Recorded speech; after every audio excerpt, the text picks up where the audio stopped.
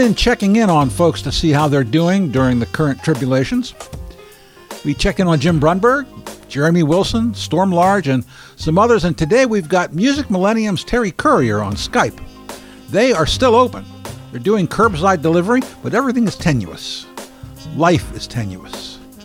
They're still getting new product in every week at Music Millennium, so let's find out how they're doing, what they're doing, and what are some good new albums. Here's Terry Courier.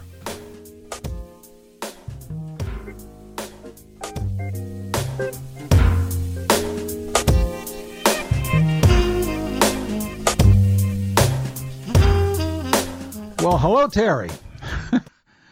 How you doing there, Tom? Well, things have been better. Things have definitely been. The world made some major changes recently. Yeah, you know, the meters say the world is a little bit under the weather, and I'm not doing so good myself. No, it's been an interesting time. You know, I look back in history, and I look through major things that have happened in history that I didn't have to go through. Yeah. And, you know, I feel very lucky for the life that I've led so far these 64 years, and then, oops, bump in the road. Bump. Yeah. Yeah, it's like one of those when the road collapses and there's a big hole there, you know. Yeah. But the store is still open. Yeah, we went to curbside pickup and mail order on the 18th of March. It's, you know, the week leading up to that was very, very strange. I can remember the Wednesday, March 11th. We did a in-store with a band that was having their 50th anniversary tour, Wishbone Ash. And, you know, we had a full store. I went to the concert that night at the Aladdin, had a full house. At the same time, Tool was playing at the Moda Center to 18,000 people. And I get a phone call from a woman who goes, "Hey, should Third Eye Blind play there tomorrow? What's the climate in Portland?" I go, "Oh, you know, everybody seems to be doing everything as normal." Then the NBA canceled their season that night. Yeah. And the next day, everything changed. Everything changed, yeah. Yeah. Man. We had our anniversary on the 15th. On that Sunday, we went ahead and had a small little party at the store like we normally do. And then on Monday, we sat down to talk about what we were going to do with the store. And on that Sunday, I was not predicting that we were going to be shutting our store. But on Monday, in our meeting, it was quite evident that we needed to shut the store. So on that Wednesday, we went to curbside, and we've been doing about a third of the business that we used to do. We had to do temporary layoffs of two-thirds of our staff the next day. It's been kind of awful from that end. Yeah. We got our PPP loan this last week. Well, good for you. We have to use it, and they only give you to the end of June to use it. Yeah. And I have a lot of staff that's very comfortable out there collecting unemployment and getting the governmental spiffs. And I've got a certain amount of employees that shouldn't be back due to health reasons. And they just shouldn't be out in the environment at this time. And then I have a few people that wouldn't want to come back to work just because of the situation out there, and they're not quite comfortable with interfacing at this time. I understand that. So how does curbside pickup work? Well, people can call us. They give us a list of stuff. We go find it for them. We let them know what we got. We can take their credit card information at that time and ring up the sale, put it in a sack up front. When they come, they can just come to the front door. We get their name, just go grab their bag for them, hand it out through the door. Wow. Jeez. So that keeps a couple people working, right? Yeah, we did it up till this week. We had about 10 people that were rotating within the building. We were still getting shipments, so my guy in the warehouse that does the receiving was there. We were doing mail order, so the guy that was doing our mail order as well as writing up returns was working there. I went through a number of the categories out in the store and found slow-moving stock to immediately take back and try to send back to get credit to try to pay our bills.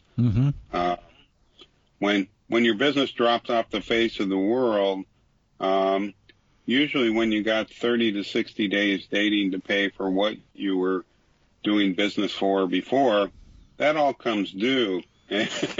Yeah. Some of my first phone calls were to the credit departments of all my vendors to work with them, try to work out a plan, because I told them I wasn't going to be able to pay them all when the bills were due. Luckily, we've been able to take care of most of our bills. We got the PPP loan, and hopefully, where in the PPP loan, 75% of that has to go to payroll. So if I can utilize that money to payroll, hopefully I can catch up with the revenue that comes into the store with a number of my vendors. So we're not in terrible shape when this is all over. Well, that's good news. It's encouraging news anyway. What's been great is the support from the community. Yeah. Everybody wants to make sure that we're alive. The first week I put out on Facebook and in our email, that you could support us by buying a gift certificate to use in the future when we were open. And at that time, we had no idea how long we would be closed. I had no idea that we'd be sitting here right now, still doing curbside. There just wasn't enough information out there. Every day that you talked about this, another piece of information came out and goes, well, we're going to be here for a while. Yeah. We haven't had any good information for a while. No, you have to have, it comes from the top, right? And when you don't get the proper information from the top, it's hard for everybody down below that to make, the right judgment, right decisions, not having the right information. You get the wrong information from the top. Yes. The opposite of the real information. From the top. I think the Western states have been doing a really good job with going through this process. Oh, absolutely. And, the fact that they're working together as a unified group, along with, I think, is it Nevada and Colorado right now? I think so. That's a good thing. I think that all the right things, most of the right things are being decided. I don't think everybody can make all the right decisions because things change, information changes. Where do you know where do you? I know I'm sure you know. Where do you fall in the state's plan for reopening things? I've had people walk up to me and go, "Oh, you get to open this Friday. No, maybe we could, but, you know, I think we're going to wait a bit longer. Mm-hmm. I'm hoping that sometime in the month of June we'll be open. I couldn't tell you if it's in the first half or the second half. Mm-hmm. It could possibly be a July 1st opening. We want to make sure that it's safe for our customers. We want to make sure that it's safe for our staff. I mean, I know they're talking right now that there could be the second wave and stuff. Yeah. You know, that's actually more fearful than the first wave here because, you know, is there going to be the financial bailout from the government to help people at that time? Is there, you know, I know the company, not the company, but the country is going to be a little more ready from the aspects of having, you know, the right items around, mm-hmm. you know, masks and gloves and sanitizers and those things. I think people are going to have a stash of those going into the future until there is a cure for the virus. So. Why? So have you been watching all the live performances online? I've been working 12 hours a day. Oh. So I haven't had a lot of time to watch a lot of the performances online, but what a great opportunity for music fans right now. Yeah. To get the closest thing they can get to live music. Yeah. Yeah. I mean, I don't know when the next time we're going to get to see live music. I know my last concert. I know my last handshake. Really? By the way, my last handshake was with Devin Phillips. Really? And my last concert was that Wishbone Ash show. Uh-huh. But, you know, live music is such a big part of my life. Sure. I'm going out multiple nights in the week to see live music. Mm-hmm. And mm-hmm. It's really been a void, not having that. But I feel terrible for the local clubs and venues and promoters, on top of all the musicians that can't work because they have no place to work. Mm-hmm. Mm-hmm. Yeah, well, and you know, you gotta give them a lot of credit for doing these live shows online. You know, I mean, unfortunately, most of except for the really exceptional bands who can put together multiple Zooms to put it up, it's generally just one or two people. You know, we're doing OMN Live on Sundays at 6. And it's been terrific, but geez, you know, I mean, it's like the late night talk shows. If there's if you tell a joke and there's no laughs, it's like a disappointment. And if you do a great song and you can't hear anybody clap. You know, I mean, I understand it's kind of like recording, but it's not, you know, because you do have an audience there. So, yeah. No, it's like having a leak in your balloon, you know. It's kind of deflating. Yeah. You know, some of those late night comedians, they do okay with it. Seth Meyers does, in particular, I think. But people like Stephen Colbert, his rhythm is all messed up, and it's been 7 or 8 weeks now, and he still hasn't recaptured it. But Seth Meyers seems to, and you know, people like Storm. Those are great. Those I don't know if you've seen any of her performances, but they're wonderful. You know, we had a lot of people for Anthony Cadiz.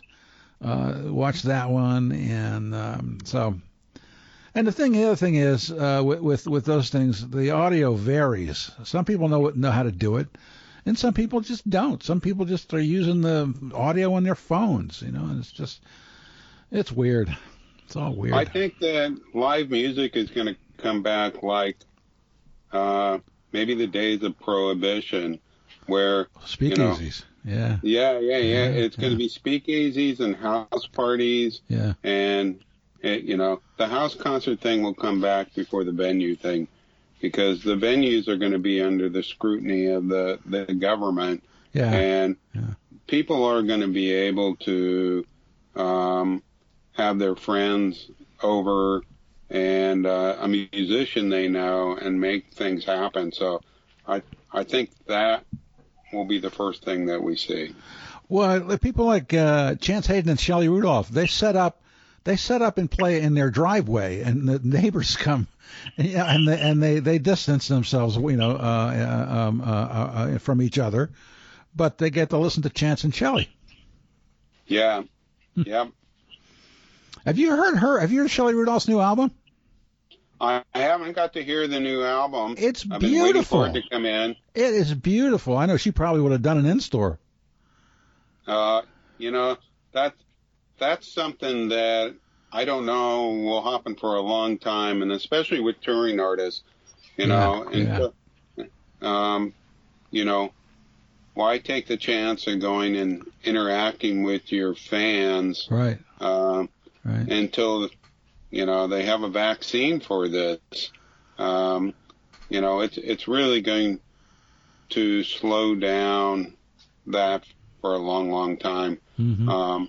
Now I look back on it, and to be so fortunate, we've done like over 4,500 live music performances between this store and our former Northwest store. Yeah. And, people like Mal Waldron, who played piano with Billie Holiday, to people like Randy Newman. Yeah. And I pinch myself a lot of times that this is real when it's happening in the store. Yeah. But we really have had a great last 30 years with this. And John Callahan. Oh, my word. I remember when he played the Northwest store. Yeah, John came up to me. I was over at the Northwest store, and he came up and he goes, "Hey, could I do my record release party here?" I go, "Yeah, you're family here anyway, We would have been disappointed if you didn't." I made a music video out of Portland Girl from that album for TV. Yeah. Oh man. So obviously you still have to keep up with what's going on. I'm doing new release orders every day. Great. I don't have to keep up on the live shows in the marketplace. That's always been part of my job, is to know what's coming to the marketplace, making sure that, we have stock in on these artists in case, customers are curious and want to buy it, or they've gone to the show and want to buy it. Plus, I've wanted to keep up on the live music thing anyway, because I like to go out and see as much as I possibly can. But yeah, new releases keep coming, but a lot of new releases have been postponed. Yeah. A lot of artists that had tours are revolving around new releases. They bumped those things because of the tours being bumped, and then a lot of people tried to reschedule their tours for the fall, and were successful in the beginning. But then many artists that went to try to go to the fall later on weren't able to get those venues because they were already full with people that had booked dates in those venues. Before, and also those people that rebooked into those things from changing their dates. So, well, what's new that you've heard that you think people should hear about? Oh, I tell you, we had the biggest single day for sales on an individual record, and I can't tell you how many years. Really? At least 10. Wow. Last Friday, we sold 105 pieces of the Jason Isbell album. Really? Reunions. Huh. And I mean, we have to give him a lot of credit for making that happen, because first of all, he decided, while all these other people were bumping their releases out into the future, he says, I'm going to release my album a week early. He had made an indie record store only edition of the vinyl that was on a colored piece of vinyl. He started doing social marketing out there, support the independent record stores. We need them. Go get my record at the independent record store. So, yeah, the first day, was like, wow.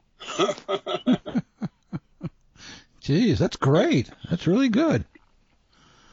What else? What about the new Dylan Lucinda record? Williams did that too. Lucinda Williams? Yeah, I'm not surprised.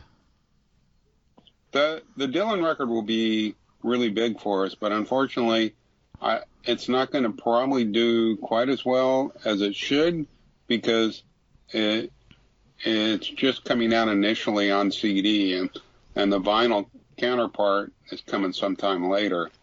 If they were coming at the same time, I mean, there's a chance that Dylan would have been a huge driver for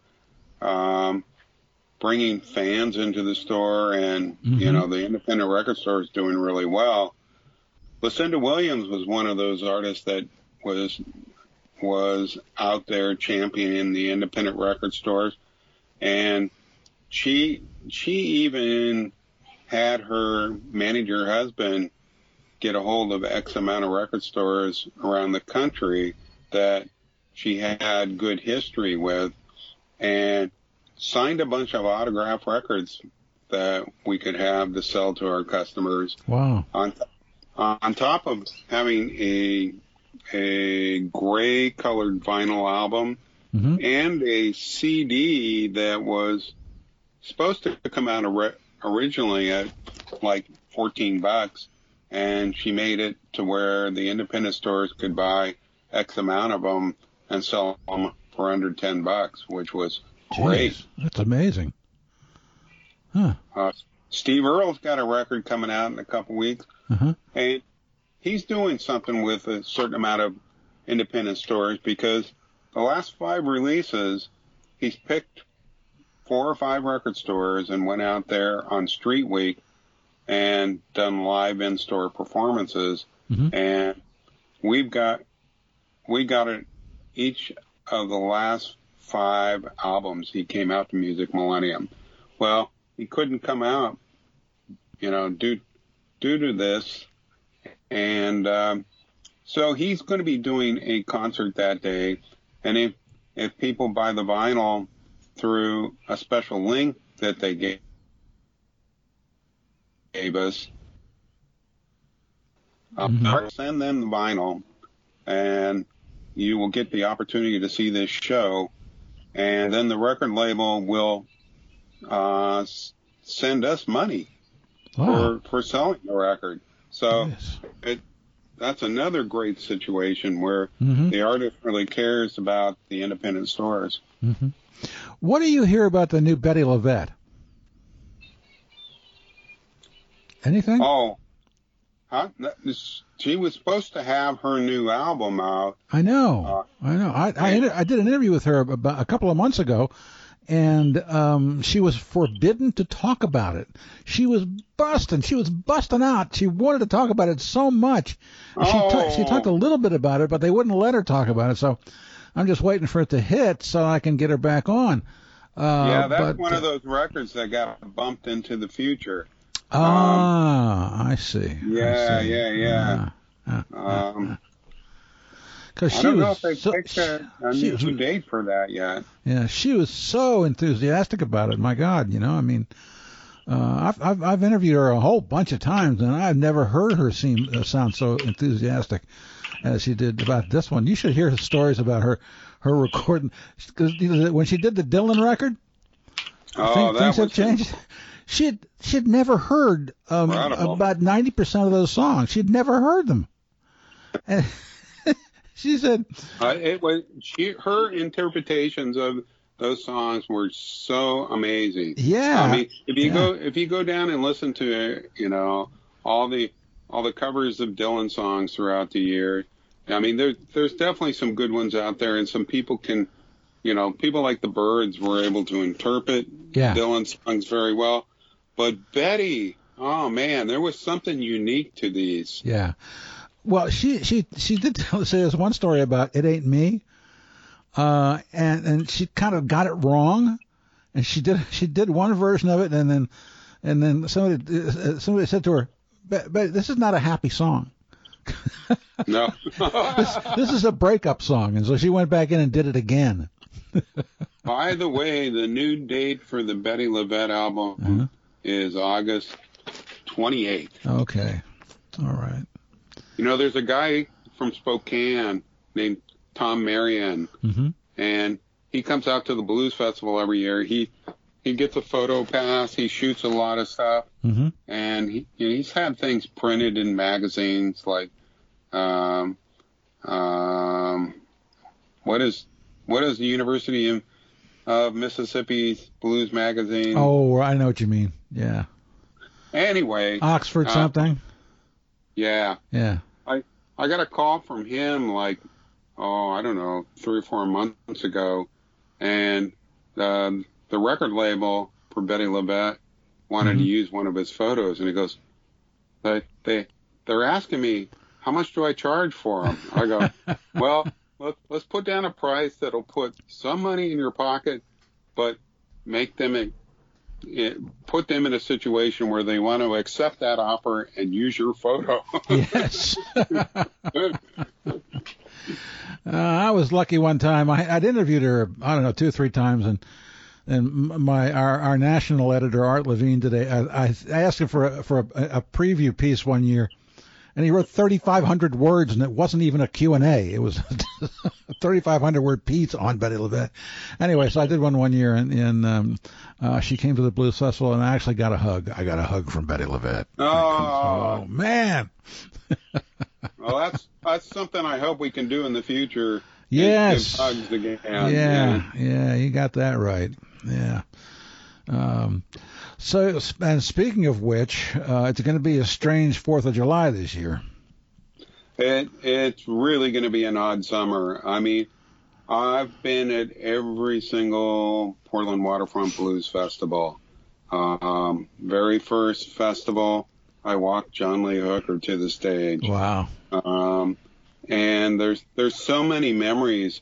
And the festival, it's not even all about the music. It's almost like a class reunion you want to go to. Yep. Because you get to see all these people that you haven't seen in a year. There's a certain amount of people like that Tom Marion guy who comes to Portland once a year and comes to the Portland Waterfront Blues Festival. And there's a lot of people like that from around the Northwest and around the country that you get to see, as well as the people that are working the festivals, the backstage crews and stuff like that.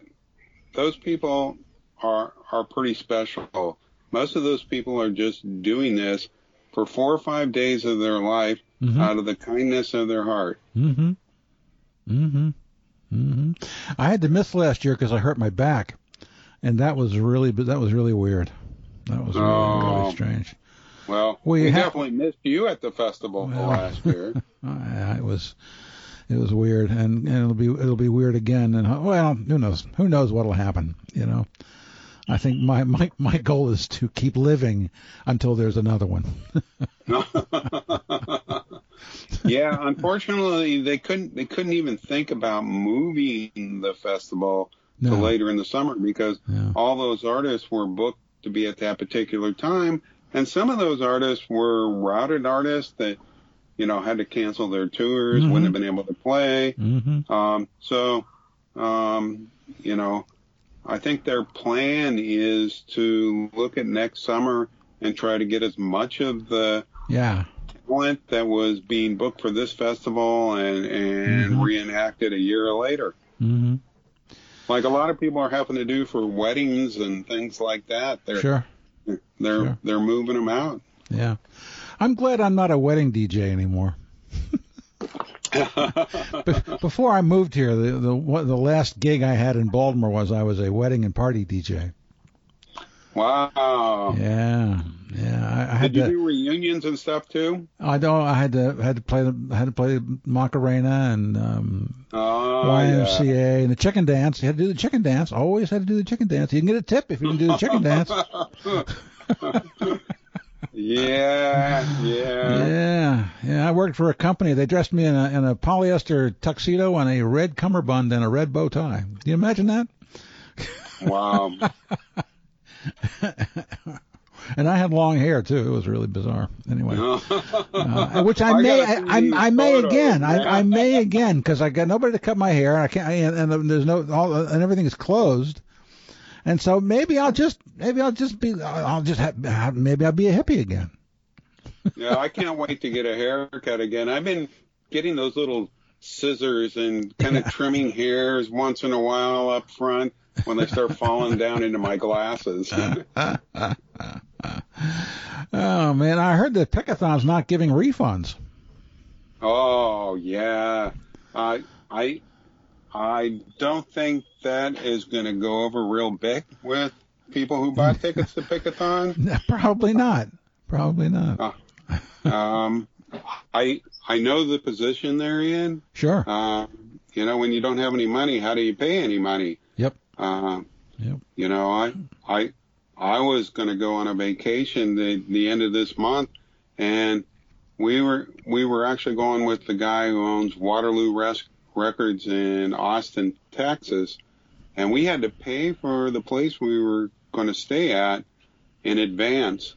And when we went back to them to see if we could get a refund, they had a no refund policy. Mm-hmm. They said, well, we had made some exceptions and we started giving refunds, but now we're out of money. So you're just going to have to rebook at another time.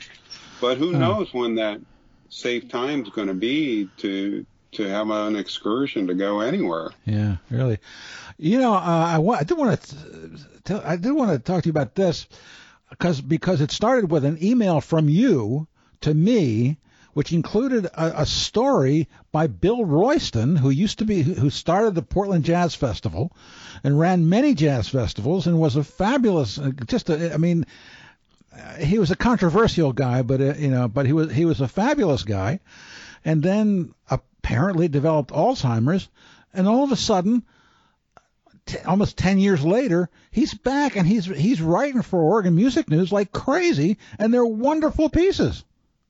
It's really an incredible story. I've seen Bill a number of times since he retired as the executive director and artistic director of the PDX Jazz Festival, and there was times when I go, oh man, this isn't good, and then there was times where me and Marty Hughley, who used to write at the Oregonian, would have dinner with him, and Bill would have these really great, lucid conversations with us. And then, I didn't hear from him a whole lot in between. And then you printed this piece by him, and, Bill started sending me the pieces too, and he's got this new lease on life, but he's really writing pretty remarkable stuff, and it has to do with jazz situations he was in from his past, dealings with artists, and his memory seems to be sharp as a tack. Yes, it's miraculous in some ways. doesn't make sense to me, but it's wonderful. I mean, I'm so happy that he's writing all this stuff. I mean, he wrote a remembrance of Richie Cole that would make you laugh and make you cry, and it was vivid. It was very his writing has been vivid. Well, I've been exceptionally happy that you've been printing his work, because it is so remarkable, and it's stuff people should see. Well, one of these days I'm going to get the whole story from him about what happened. And he's not quite ready to do the podcast yet, but he's getting there. I mean, I think he and his wife went to a park this past week, and that was some kind of an accomplishment for him. So good for Bill. Good for Bill. Yeah. We didn't always get along at the beginning, but we buried the hatchet a long, long time ago.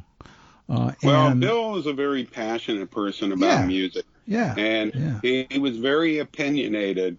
And, when Bill felt a certain way, he wasn't afraid to tell anybody about it. Oh, yeah. But I remember we had breakfast one day, because there was no reason for us to be, to have any hard feelings with each other, really, And, and then after that, he was great. The first year we covered the jazz festival, that was I think the next to last year that he was involved with us, when he brought in Lukoff. And he just he fed me wonderful little tidbits, because we overcovered, as we did at that time, we overcovered the jazz festival. And I wrote long pieces, like, kind of flavor pieces about stuff that went on, and he gave me the most wonderful, backstage stories, Anyway, so good for Bill. Good for Bill. Yeah. You know that he worked on the Mr. Rogers show years ago? Yes. He sent me a picture of... Oh, wow. I haven't got to see that. But he's on Facebook now? Oh, yeah. Yeah. He wasn't always, I mean, I think this is a recent thing also. No, it's like, Lazarus has been raised from the dead. It's true. It's really true. Well, all right, Terry, I appreciate you taking the time out. It's always great to talk to you. Always good to talk to you, Tom. Yeah, hang in there, because we're hanging in, you're hanging in, and maybe we'll come out the other side, have a beer one time, huh? I sure hope so. You take care of yourself. All right, thanks.